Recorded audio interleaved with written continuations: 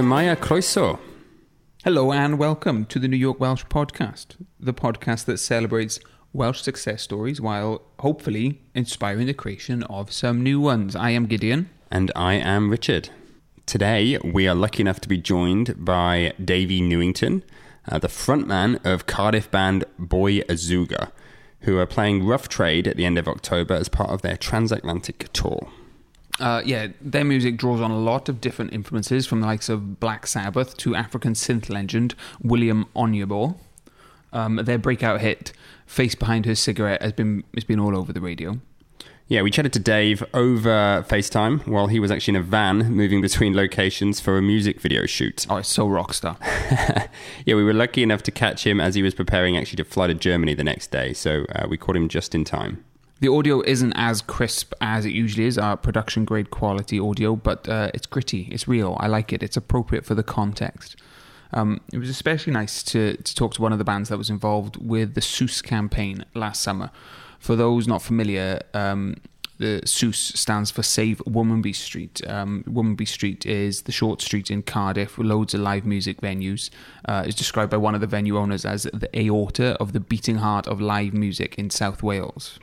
Yeah, what happened was there was a developer who put in an application for a residential building, which would have actually restricted the hours that live music could have been performed, which of course would have been a death sentence for the music scene there. So basically everyone rallied together with a petition and a march of all different types of people, and eventually the application was withdrawn.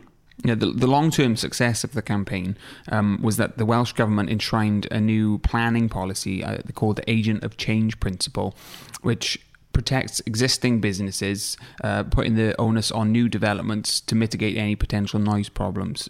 Yeah, and similar changes have since been made, both in England and are now actually being talked about in Scotland. All because of this crew. Yes. So shall we hear from Davey? Yeah, why not? Our man in a van, Davey Newington.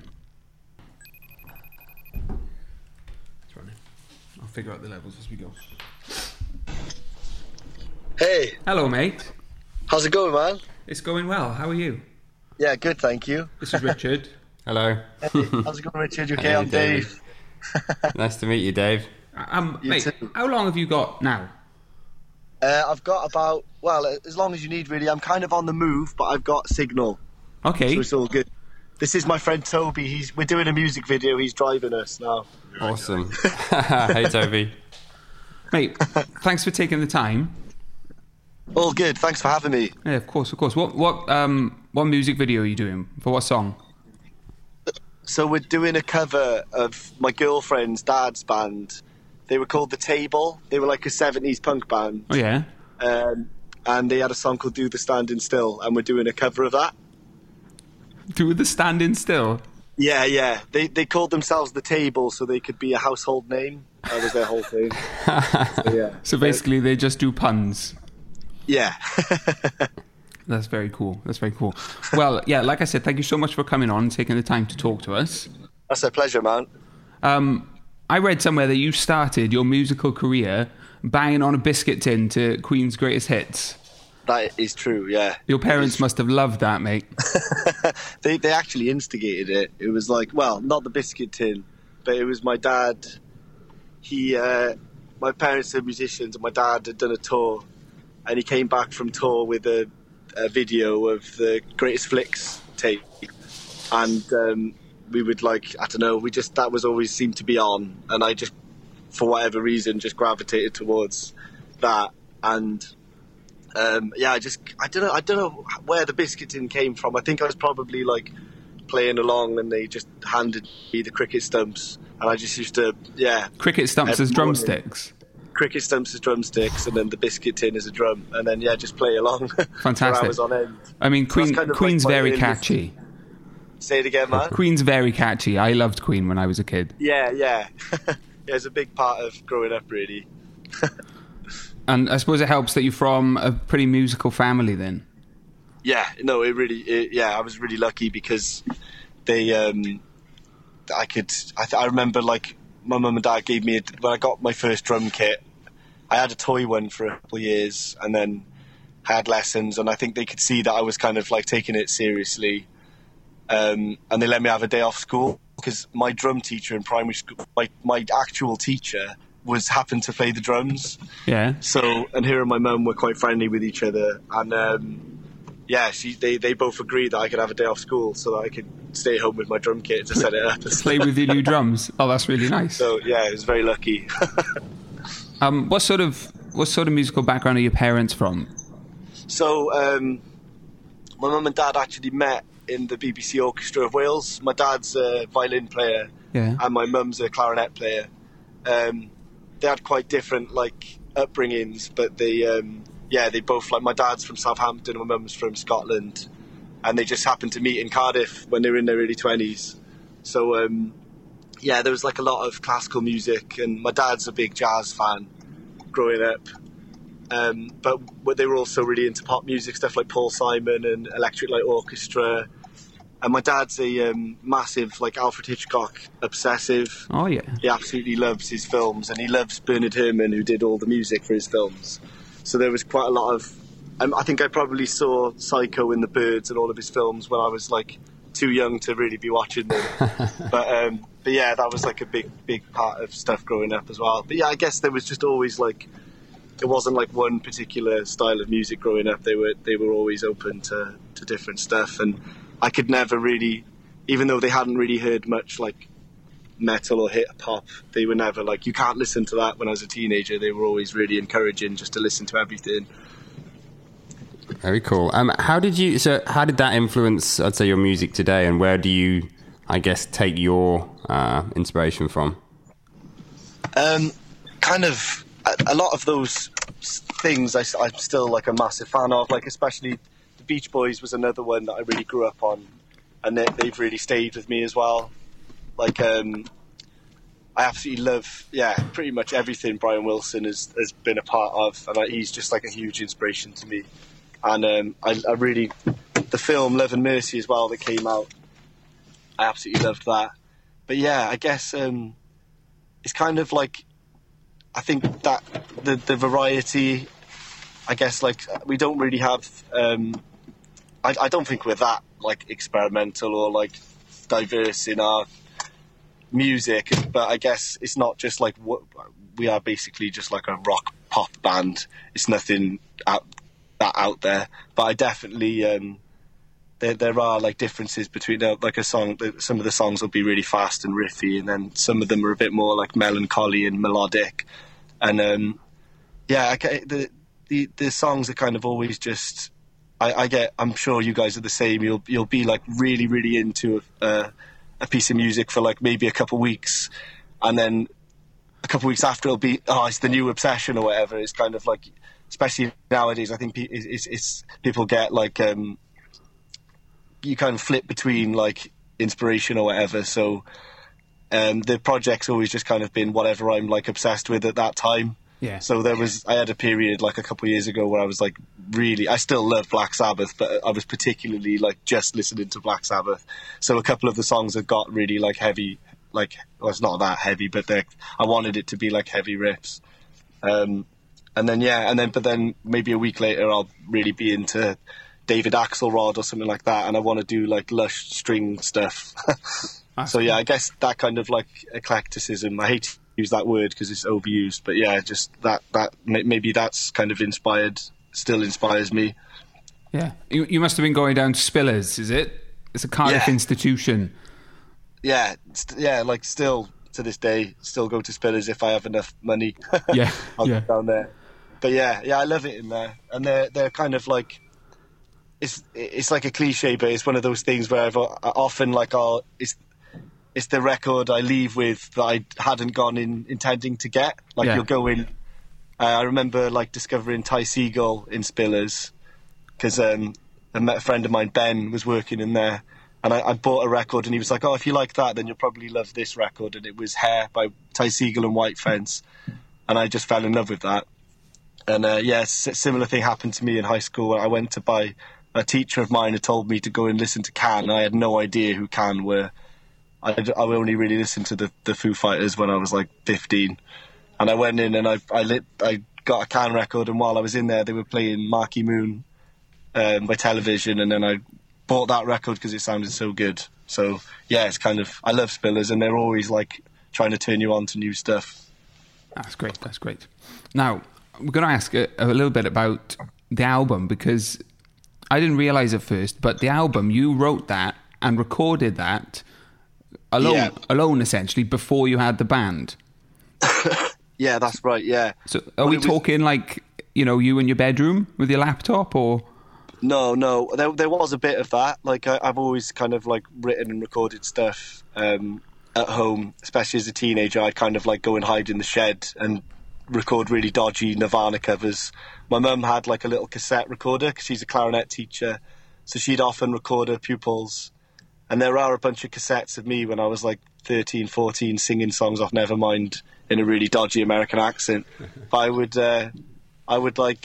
go to I had like GarageBand, and some of these songs I had since I was like 18. I demo them at home and stuff, but I was really lucky to meet Eddie El Shikachi, who produced, mixed, and engineered the record. Eddie's an incredible musician and producer, really, and we made the record in his house, so it was made at home, but it's not the typical home recording, because his home studio is full of these like amazing synthesizers, and he has loads of amazing equipment and stuff. So it wasn't like, oh yeah, I made it on a laptop or whatever. Yeah. It was really, really, I really genuinely like really feel lucky to have met Ed, because I'm fully aware that like I'm pleased with the songs, but I think his production just kind of opened up a whole different world to me. And we spent a long time making the record, really. We'd kind of stay up all night just grafting away and trying new sounds, and he grew up on similar stuff like Queen. He's a massive Queen fan, but primarily he spent like more of his life producing hip hop, and he just gets like amazing drum sounds. That's kind of what initially like turned me on to his stuff.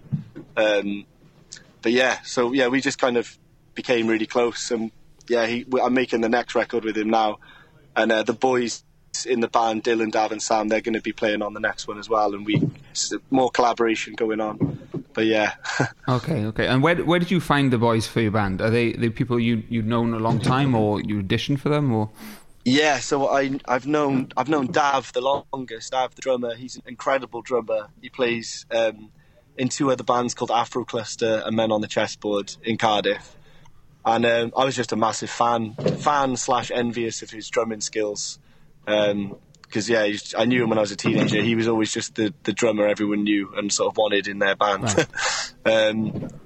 And even when I was playing in other bands, I kind of had in the back of my head like, I'm going to steal Dav for my project. But then I guess some music blasting behind me now. Sorry. No, it's real. We love it. But then with Dylan and Sam. Dylan I knew from his project DD Derillo, which is amazing. He plays the keys and guitar in the Boyazuga live band. Again, he was just same with Sam. Sam is in a project called Shoebox Orchestra, and he asked me to play drums for him, and I couldn't do the gig because I was gigging anyway, but he sent me his record, and it really knocked me out. I thought he was an amazing songwriter, and I kind of just found these three guys, and I was like, on completing the record, I was like, it'd be really good to start gigging this live. So I just stole them from their other projects, basically, and they're trapped with Azuga now. Yeah, this might be a good time. One of the things we'd been discussing, because I wasn't familiar with it, was the Save Womanby Street in Cardiff. Yeah. We gather that's something that you've been involved in, or you guys have, as a group, have been involved in. Can you talk a little bit about that? Yeah, 2 seconds, man. I'm going to go. Hey, Cliff. How you doing? Safe, man. You all right? Do you want to jump in? Yeah. Sorry, guys. Don't be sorry. No, that's good. This is Cliff. Hiya, Cliff. Hi. How's it going? It was that kind of whole thing was happening. I think it was last year now. My memory is terrible. But there was Club Eva Bach, which you guys probably know, on Womanby Street. It was facing closure, or at least it was facing threats of people who'd moved in that were complaining about noise and stuff. So I think that people basically were just like, this is ridiculous. You know, that venue's been there for such a long time. There's so much history to it. It seems absurd that people can move into a place where they know there's something sort of cultural happening and decide they have the power for it to shut. And I think it seems to happen everywhere where venues are just like, my cousin's in a band from Edinburgh, and like loads of venues are closing in Edinburgh, and it just seems crazy. So I think people basically just got together and were just like, this is bullshit, and people marched, and I think there was actually like a surprising amount of people. Like, I think there's always, you know, there was obviously going to be like a certain group of people that were annoyed about it, musicians and people who go to gigs, but I don't think they were necessarily expecting such a massive turnout. And there was a march on City Hall, or by the museum in Cardiff, and there were, I don't think I'm wrong in saying there's like thousands of people or something there. It was like a huge turnout. Yeah, and, what I read is a real mix of people too. Like there was some local MPs, some music execs, local councillors, even Eddie Izzard was there. Was that right? I'm pretty sure. Yeah, like it was just loads of people, and I don't know. I feel like that happening, and there seems to have just been like. I don't know whether it's just because I'm at the right age now. When I was a teenager, maybe I just didn't know as many people. But there seems to be like a genuine kind of like thing happening in Wales and Cardiff at the moment, where there's just loads of people making good music and playing in each other's bands and stuff. So yeah, it's been really good. I think that maybe it takes that kind of threat to actually put a rocket up the community or whatever. Yeah, no, I think that's great, and well, it's clearly played off for you because we understand you signed for Heavenly Recordings, is that right? And they're a London-based label, but they've got strong Welsh representation in the past, right? Yeah. So they that was kind of I'd heard of Heavenly through H. Hawkline signing to them, and they have King Gizzard and the Lizard Wizard, who are just one of my favourite bands, a band that kind of like I just look up to a lot and have been obsessed with for a few years. Really? You're better than and that.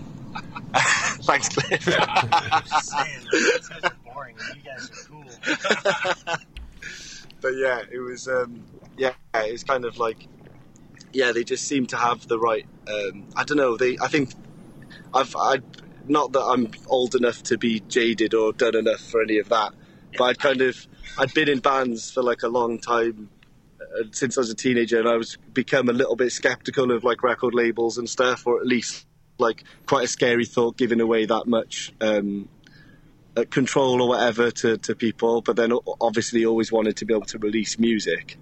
And when I finished the album, I actually just had said to Eddie I was going to put it on SoundCloud, but it was Eddie who produced it who really encouraged me to approach labels. And Heavenly, I think because of the Welsh connection, because they had bands I liked, and they seemed to not be afraid to put out music that was maybe a little bit more on the fringes and a little bit open to experimentation or whatever, it kind of that really like turned me on. And so basically just contacted them and didn't hear back at first. I think they heard the record, but it was like I was a bit disheartened for like about a month or something. But then they got back because of a guy called Mark Thomas from Shape Records. Used to live in Cardiff. He lives about an hour outside of Cardiff now. But yeah, he came to one of our gigs with Cliff, actually, who sat here. And this is a long story, but I was teaching in the uni of South Wales, teaching drums, and he was lecturing there. And he'd happened to be at one of our gigs, and I saw him in work on the Monday after, and he said to me, I was at your gig and like enjoyed it or whatever. And so he messaged Jeff from Heavenly for me that day, and then I was walking my mate's dog in Roath Park in Cardiff, and I got an email from Jeff from Heavenly saying, we like your record and we'd love to release it and stuff. So it was like a dream come true. Yeah, I can imagine. In the meantime, were you looking at other labels? Were there other people on the table, or was it always you really wanted them? I kept like a load of notebooks for all stuff regarding the first album, so I had a few ideas for music videos, album artwork, and all this stuff. But I had a list of people I wanted to contact after Eddie had said you should do it. And Heavenly were genuinely top of the list. Like there were other labels on there as well, and I spoke to like a couple others, but the conversation with Heavenly was just really exciting, and getting to meet all those guys. They are like just genuine music fans, and when I first met them, Jeff Barrett was basically just dancing around the office to new music he'd heard, and we spoke a bit, but he was kind of like putting records on and giving me cans of beer and saying, check this out, and it was kind of, exactly what you want. Yeah, it's nice to see someone sharing your enthusiasm. Yeah, and he plays music really, really loud as well. He's kind of famous for like blowing speakers in their offices because he just gets so excited. You mentioned your music videos. I've been watching a few of them, and I was wondering how much of their concept comes from you, or does it go out to like an agency who does that? All of it. All of it. It's all me. Yeah. Well, yeah, it's very much like a collaborative thing. Like, okay. I'll have like an idea of what I want, but then the guys at On Par who are filming today's video, actually, they're just amazing, and they've gone out of their way to help us and support us, really. And they've done like a bunch of videos for other Cardiff artists as well. There's Buzzard, Sock. You've done loads of videos, haven't you, Toby? But yeah, they're kind of like, they seem to be connected to like everyone in the Cardiff scene. Cracking. Have you got a favourite of one of your videos? Favourite video? Yeah. I think actually Face Behind a Cigarette is my favourite one, just because it was the first one we did, and I was like, okay, cheers, man. I was kind of like, just kind of like, actually, I tell a lie, it wasn't the first one we did. Loner Boogie was the first one we did, but it was the first one we released. Okay. So it was like, sorry guys, Don't be sorry. Like, the cigarette, it was like, I think there was the pressure to do the second video, and I just kind of crammed like as many ideas in as possible, and it was just loads of fun to do. But it was, Cigarette was the first one we released, and it was kind of like a bit of a moment putting that out, because it was the first introduction outside of my like family or friends to the band. Oh, okay. Well, I think definitely in Cigarette you definitely see a lot of those earlier influences, I think, coming through, right. Which I think was really cool. I'm interested to know, you've obviously performed a lot over the UK and Europe already. You've done Green Man, Jules Holland. You've obviously got your UK and US tour coming up, which we'll talk about. Yeah. But have there been any favourite gigs, or anything particularly cool that's happened over the last kind of few months? It's all been great. I think my favourite though was Green Man this year, because that festival is just like pretty like, it just means a lot to us, really, because I've been going there for years as a punter, and always just kind of loved being there, and I think it's quite close to home. And this year we played there, and we just had like a really great crowd and stuff. And it was just a real moment. And do you guys know Big Jeff as well from Bristol? I don't. Sorry. He's like he's this guy who basically just is. He's kind of famous for being like a music enthusiast, and I went to Primavera with my girlfriend a couple of years ago, and Jeff was there, and it was like, Jeff goes everywhere. He's just really recognisable. He's got big curly hair, but he was DJing on the same stage as us, and we did a cover of Jungle Boogie with Dav's other band, Afrocluster, and Jeff came on and was doing percussion with us and stuff. So yeah, it just felt amazing. Green Man was definitely a highlight. That's awesome. You're coming to Brooklyn soon. I'm going to be coming to see you, Richard. I unfortunately, I'm going to be in Colombia. Don't show off, Rich. Don't show off. I'm not going to be there. But yeah, what can we expect at your live show? What's a gig with Boy Azooga like? So we'll be doing obviously like a bunch of stuff off the album 1 2 Kung Fu, but we play like some new stuff live as well. And yeah, I guess it's just, we try and just make the gig really fun, and because some of the songs are a bit melancholy or whatever, we do them, but yeah, there's like, I don't know, just like an emphasis to get just have a good time, I suppose.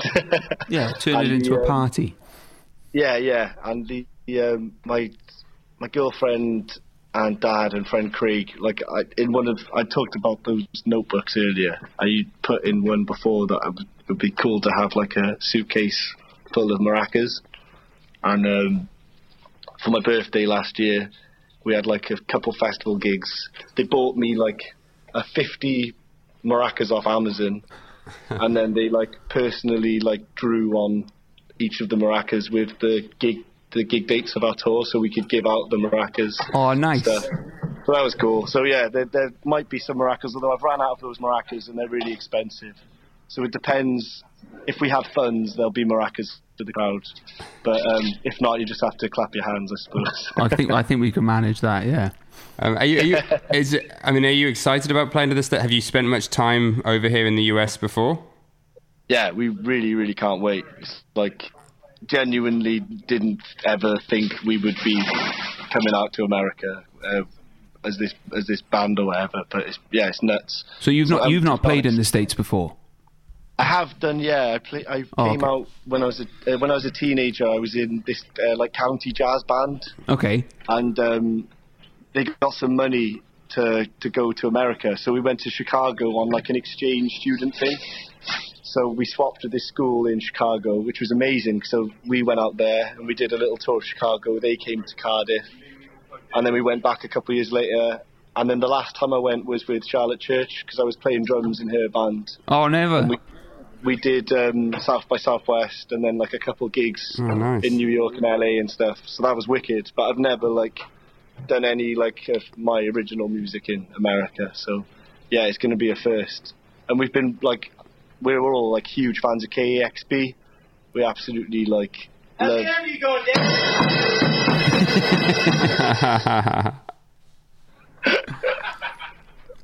Yeah, we're all like big fans of that. So we've got like a session with them, which should be wicked.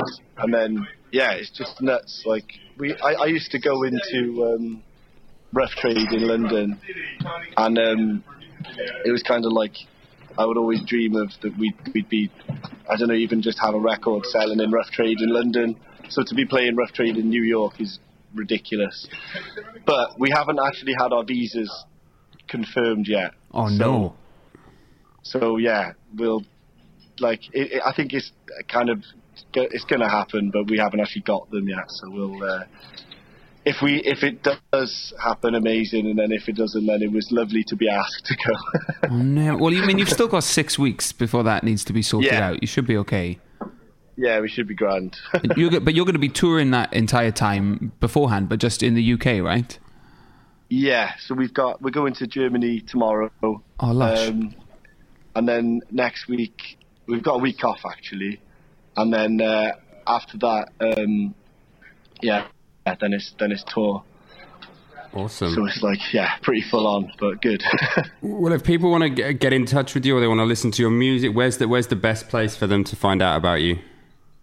We're on all the usual like social media things like Facebook, Instagram, and Twitter for gig updates and that. But yeah, our music is on YouTube and Spotify, Apple Music and stuff, I think.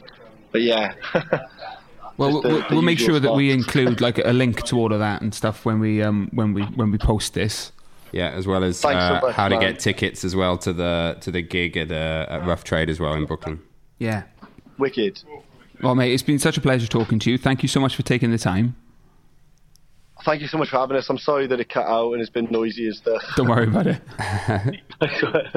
All the best with the tour. And all the best with the rest of the music video shoot.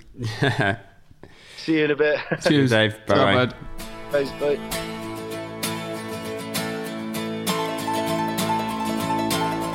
As always, thank you for listening. Please remember to subscribe and leave a review for the podcast.